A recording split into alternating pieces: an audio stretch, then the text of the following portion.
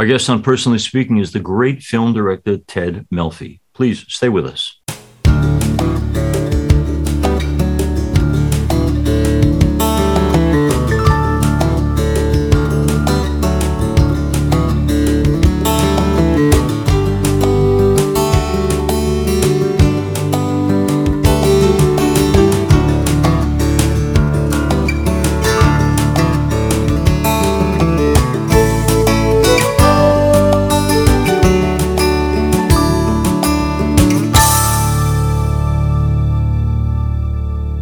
Hello and welcome to Personally Speaking. I'm your host, Monsignor Jim Lisanti, and director, screenwriter, and producer Theodore Melfi joins me now.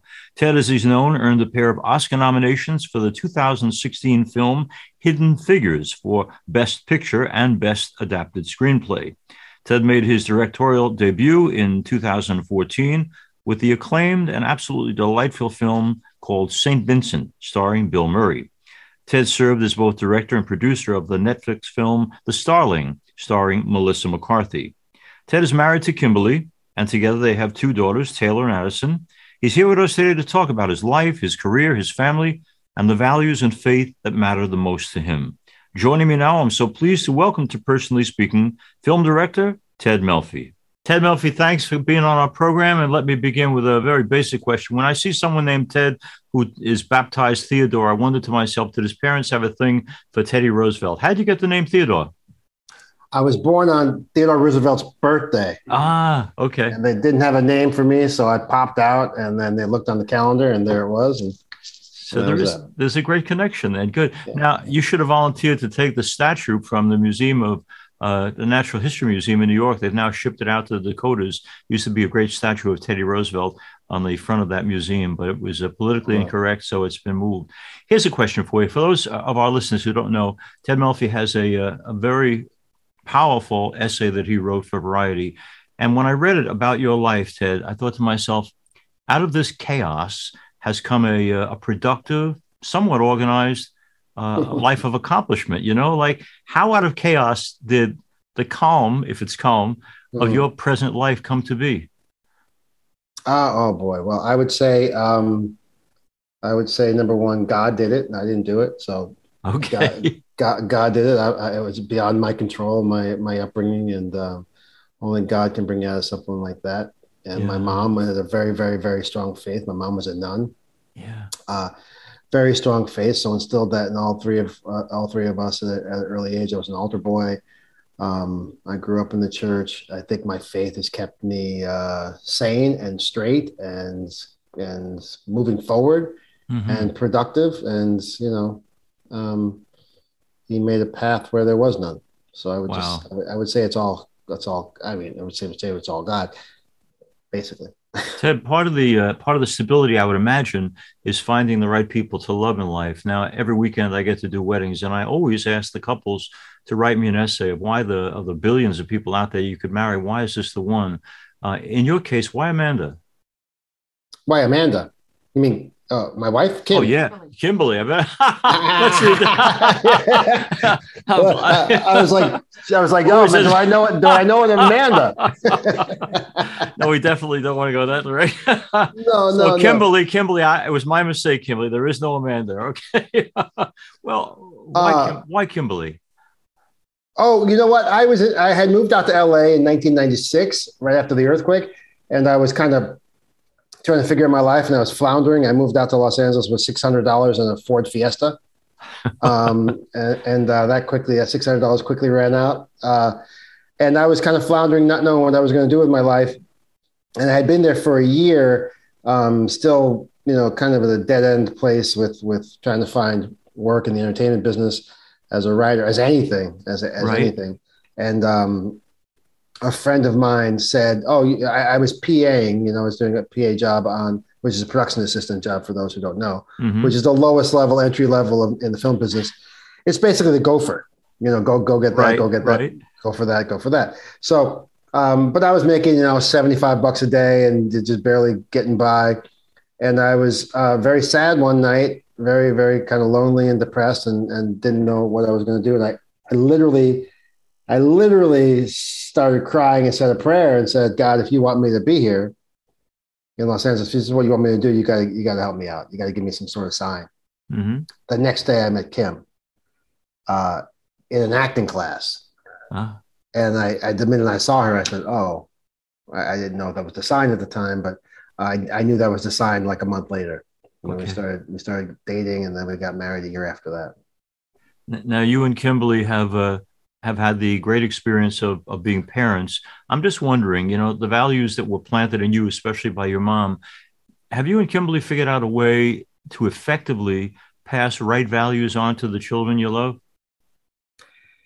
Yeah, I mean, yes, I would say the short answer is yes. And what's funny about kids, people in general, but right. Addie came out of the womb praying. I don't know where she got it, but she came out of the womb praying, and we were like, okay, because we weren't like going to church every weekend or anything like that. We weren't pushing anything on her, and she came out of the womb just praying to God, and we were like, okay, so that's how that works. And then over the years, we got her into a church, and now that we're in Florida, I think the way into God for kids is get them around other kids. Mm. So they're around other kids that believe. And now she's in Florida, and she went to this youth group at Victory Church in Boca Raton. And I mean, the church is on fire. There must be hundreds of young kids under 15. And so she goes to this youth group on Wednesday nights, and they don't want to leave. That's great. And they're there till, they're supposed to be done at 9. They're there till 11, midnight, just hanging out and enjoying their company and their fellowship. And I think you got to find like-minded people and youth. Youth attracts youth. I mean, they don't want to hear from you. They don't want to hear God from you or me. Yeah, no. Maybe from you, but not from me. Anyway, that really helped and really. No, worked. I think that's a great idea. In fact, you're encouraging me to do more for youth ministry in my parish, because you're right. Young bring young, and they find out that it's okay, it's respectable, it's cool to be cool. A God person, and there's nothing wrong with that. You're this dad and trying to raise the family the best you can, but again, by your own testimony, your own dad was an interesting, fascinating, challenging guy. When I read about him, though, I found myself thinking to myself, no matter what a person does, what mistakes they make along the way, we're inclined to love our parents no matter what. How have you put together the ability to not like some of the stuff he stood for, but also not to lose the ability to love a difficult man? Well, I look back at it now and I say, thank God for him, because he gave me all of the qualities that have actually helped me become somewhat successful in this business. He was an incredibly, incredibly hard worker, worked night and day. He worked us night and day, which I look back at and go, I didn't really have a childhood, but I also got a work ethic unlike most people. And he gave that to me. And he also taught me how to write. Yeah. My dad had a newspaper at one point and made each one of the boys, 3 of us, write a monthly column that he would publish in the newspaper. And it could be about anything. He said it could be about anything. You're just going to write. So I wrote about, WWF wrestling or football or anything like that. And he taught me how to write. He corrected my work, and my mom corrected my work. And over the years, I wrote for probably 7 years in the newspaper once a month. Mm-hmm. And so I look back at it and go, you know what? There's a method to the madness and a method to the chaos and a purpose for the chaos, right? Yeah. Purpose for the chaos. And God puts you in that storm at some point. And going through it, you think, oh, it's not unlike the disciples in the boat. That's right. And the wind and the storm comes and Jesus is sleeping and he wakes up and goes, you knuckleheads, with no faith. And he just touches the water and calms it. And, for our friends who may or may not know Ted's work, Ted, one of the ways I got introduced to you was obviously through Hidden Figures. And I wondered, because you wrote the screenplay as well as directed it, your experience growing up of racism, the church saying it's a sin. We hear it, but I don't know if it means a whole lot to us. Like in confession, I'll be honest with you, I can't remember anybody in 40 years of priesthood of anybody saying, bless me, Father, for I have sinned. I think I have racist tendencies. So it's out there and it's real, but I don't think most of us see it as my personal sin. Something informed your conscience that made you want to bring this discussion into a wider audience through Hidden Figures.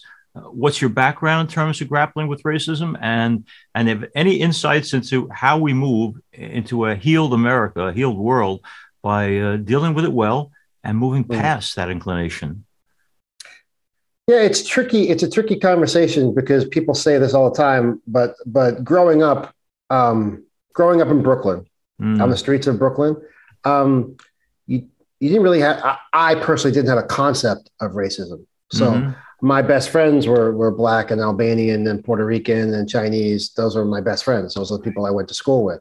Those are the people on the block. Yeah. So you walk to school every day with them. I walked to school with my best friend Victor from Puerto Rico every day, and Tony from across the street. We're both Puerto Rican guys.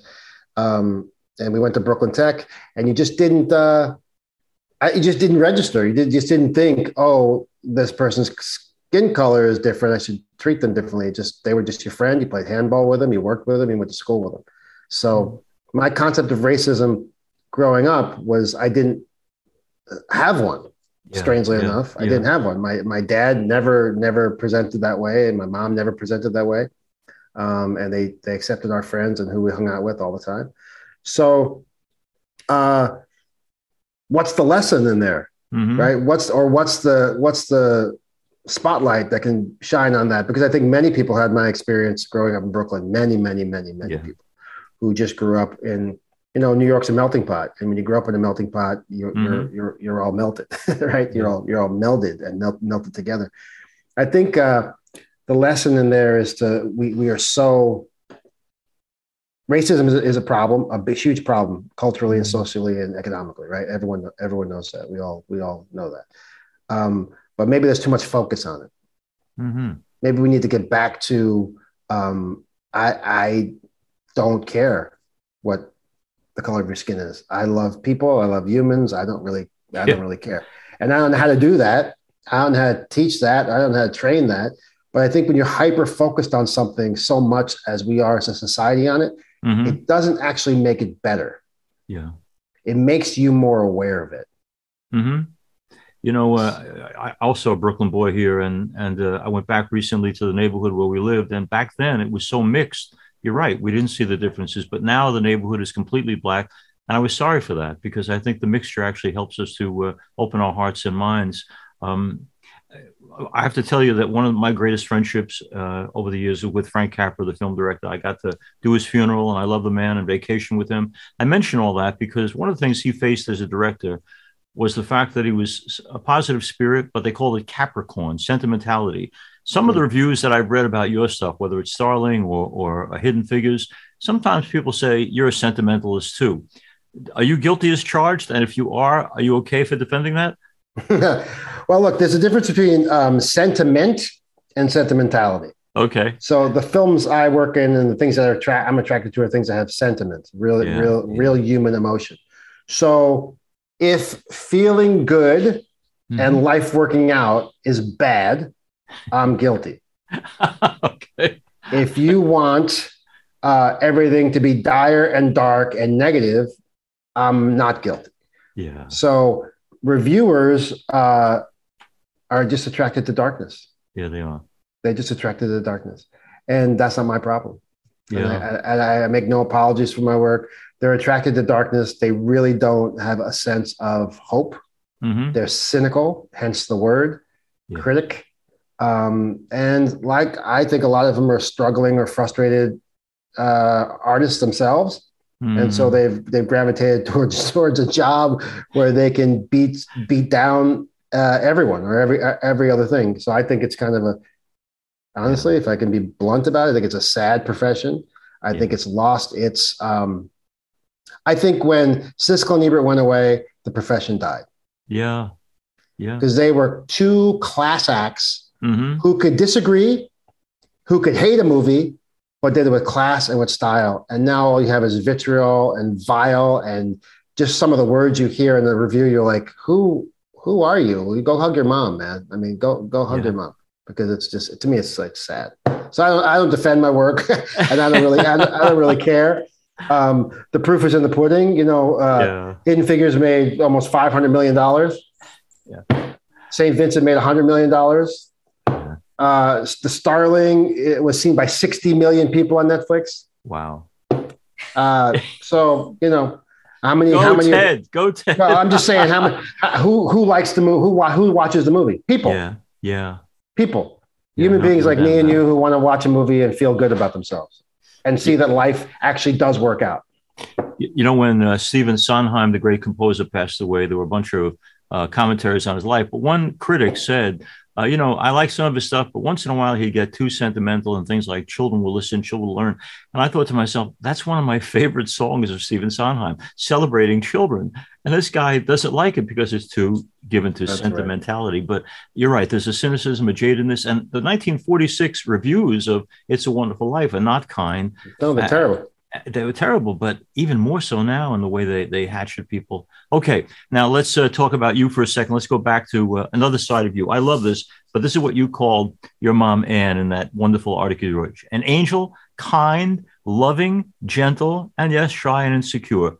What part of Anne is in you? All of that. Yeah, all of that. I got my dad's tough mobster lingo, and I'm big like my father, and I can be imposing, I guess, to myself and to others. But ultimately, I'm just like my mom, who was gentle and delicate and fragile in a way. Mm-hmm. My mom was fragile and yet super, super smart, and she was the glue for us. My dad left under very weird circumstances, as you know.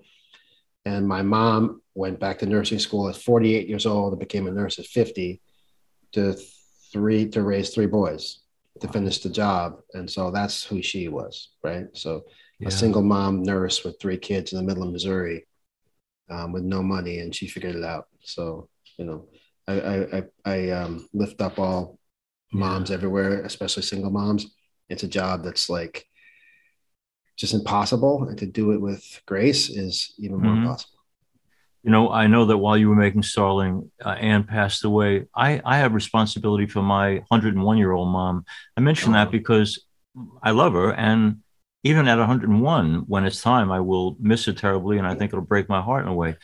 How did you go through the process of grief, letting go, the experience of death of somebody you obviously loved and respected so much? Is there a right and wrong way to handle that kind of loss, Ted? There's no right or wrong way to experience grief or to get through grief. The only wrong way is to not experience it. Right? You have to process it at some point. I'm still processing my mom passing away, and I think part of that is because I didn't get to be with her for the last 3 months because of COVID. She was in a facility with advanced Alzheimer's, and they would not let me visit her. And so I didn't really get to say goodbye in that way that I would have liked to. So that's the struggle. And we have not had a memorial or service yet because her twin sister it was not well at the time, and she's doing better now, and of COVID and all that. And some of them were on the East Coast, and we were on the West Coast at the time. So we haven't done that, which will hopefully be another great part of the healing process to help us, talk about her and revere her, and just spend time thinking about her. So I would just say that if you're going, like everything in life, if you're going through it, just keep going. Right? Yeah, I would have left the priesthood a long time ago if I didn't believe that the promises Jesus makes are true. And that one passage in the Gospel of John where he says, I will see you again. When I see you again, our hearts will be filled with a joy that no one can take from us. You think you're going to see Anne again? Oh, yeah. Yeah. Oh, yeah. Yeah. I'll see her in at the right hand of the Father. Yeah. Very cool. Now, 2 weeks ago, we had the great actor, Joe Mantegna on, and he has a daughter who's autistic. And I asked him, what do they make of that? And he said, everyone's dealt what they're dealt, and you have to learn to cope with it and deal with it. And I asked him the follow-up question, which is really my question for you. Did you go through a period, Joe, at this disappointment where you wanted to shake your fist in God's face and say, why am I being given these challenges? In the same way, with the havoc sometimes of your life, much as we, at the end of the day, hopefully, love and have a relationship with God, did you go through I'm ticked off at you, God, period? Oh yeah, yeah. I mean, I still I still have my moments, but yeah, I was pissed off at God when I was in Los Angeles and I was out there, with I had two college degrees and like I couldn't buy a job, and I was pissed off and I was like, I don't get this. I don't understand it. That's the night I prayed and got down on my knees. Um, but still, I go through stuff with family when family is when someone's sick or the whole or why God, Yeah. why me, why us, why them, Yeah. and as I get older, it's even more pronounced because these things happen more often as you get older, or they seem to happen more often as you get older. They actually don't happen more. They just seem to. So yeah, I go through that, and you know, um, you need to read the Bible when you feel that way. You need to read the Word. You need to get into the Word. You need to go to church. You need to see your family. You need to do all those things and I think God appreciates us being mad at him. I mean, I think he appreciates it. It's kind of letting him know we actually are alive, Yeah. and in it with him, right? Mm-hmm. And that he wants us to lean on him. So I think that's why you are angry.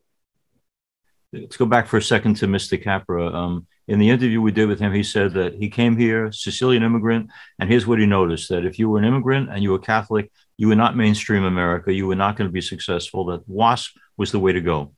And so he said, I left the church for a long time. I joined a bunch of Protestant churches until a moment came, he said, where Lucille, my Protestant wife, said to me, we're going down the block this week to the Catholic Church, and our three kids are being baptized, and I'm becoming a Catholic, and you're going home because you'll never be the person you're supposed to be unless you go home. I mention that because Capra said one of the things he was frightened by was he felt that there was an innate prejudice against Catholics, certainly back then, and that he didn't want to be marginalized because of his faith.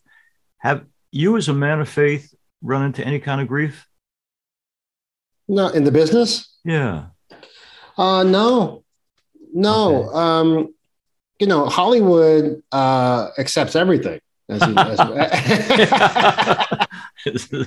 as we know. So they accept the good, the bad, and the ugly, and they accept everything, and they're not in the business of censoring. Not in my experience. In my experience, they're not in the business of censoring me personally for my faith. It's not even a discussion. No one's even asked me about it or discussed it. Yeah. I also don't do what I would say Christian or Catholic films. I do what the stories I want to tell. So my lens isn't that, although everything kind of ends up being maybe that's what the word sentimental means for people, is that life is good and it works out, right? Yeah. Well, that's the promise of God, right? Is that it works out. So yeah. No, I haven't experienced that. I think I think Hollywood embraces differences. Okay, Ted, you wear several hats on a lot of your productions. You're producing, you're directing, very often writing the screenplay. What do you love best of the things you do, and what's the hardest to do of the many hats you wear? What do I love best? It's a very hard question. I love writing the best when I'm writing, and I love directing the best when I'm directing, and I love producing the best when I'm producing. So it's whatever. I'm equally writing was my first love and how I grew up, and then I started directing as a default, really, as to really have control of my own material, and that's what I wanted to do. Yeah. But I love them all. It's all filmmaking. It's all the same. I don't think you can write if you can't direct. I don't think you can direct if you can't write. I think they're all kind of married together. I think producing is a very creative, similar path. If you can't write and direct, it's hard to produce. You don't understand it. Like they're all cousins, if you ask me. So I don't really have a love. I just tell you my love is filmmaking. Yeah. So whatever aspect of it is. Last minutes I got on this, Ted. What's next for you? Hopefully I'm going to do this film called Fruit Loops at Paramount. And it's a story of 5 residents of a mental institution who find out that the place is being sold and shuttered and made into condos for wealthy people. And so they take it over. Okay, I like that. Yes. And I promise, last question. Anyone listening to this interview, Ted, would have to say he's kind of a positive guy. He's upbeat. He's got the best of sentiment. The root of your hope, because you are a hopeful guy, is what? The root of my hope? Yeah. As a 50-year-old now, I have enough perspective to say everything I didn't think would work out in my life has worked out. Wow. And I owe that to God and my faith in God, my belief in God. So I would say that's the source of my hope, is my relationship with God. And then my parents, really, as crazy as it was, they all ultimately loved us and taught us to be the best we could be. Yeah. Thank you for that, Ted. And you are, and I mean this as the best compliment possible, you are a terribly Capra-esque figure. And that's a good thing. Thank you so much for being with us. As we end today's program, I want to thank you all for being with us. If you need to reach me for any reason, you can get me at personallyspeakingpodcast@gmail.com. For not only this program, but past programs, go to YouTube and search under Personally Speaking with Monsignor Jim Lisante. And please don't forget to click like and subscribe. Personally Speaking is also available as a podcast on personallyspeakingpodcast.buzzsprout.com. You can get past shows also by going to www.closeencountertv.com or www.ollmp.org. Personally Speaking is also on Facebook at Personally Speaking with Monsignor Jim Lisante. We're also now on Instagram at Personally Speaking Podcast. Please share and let others know about Personally Speaking. I'm privileged to serve as host and executive producer, Personally Speaking. Our producer is Lisa Jandovitz. Thanks so much for joining us. We'll be with you again next time on Personally Speaking.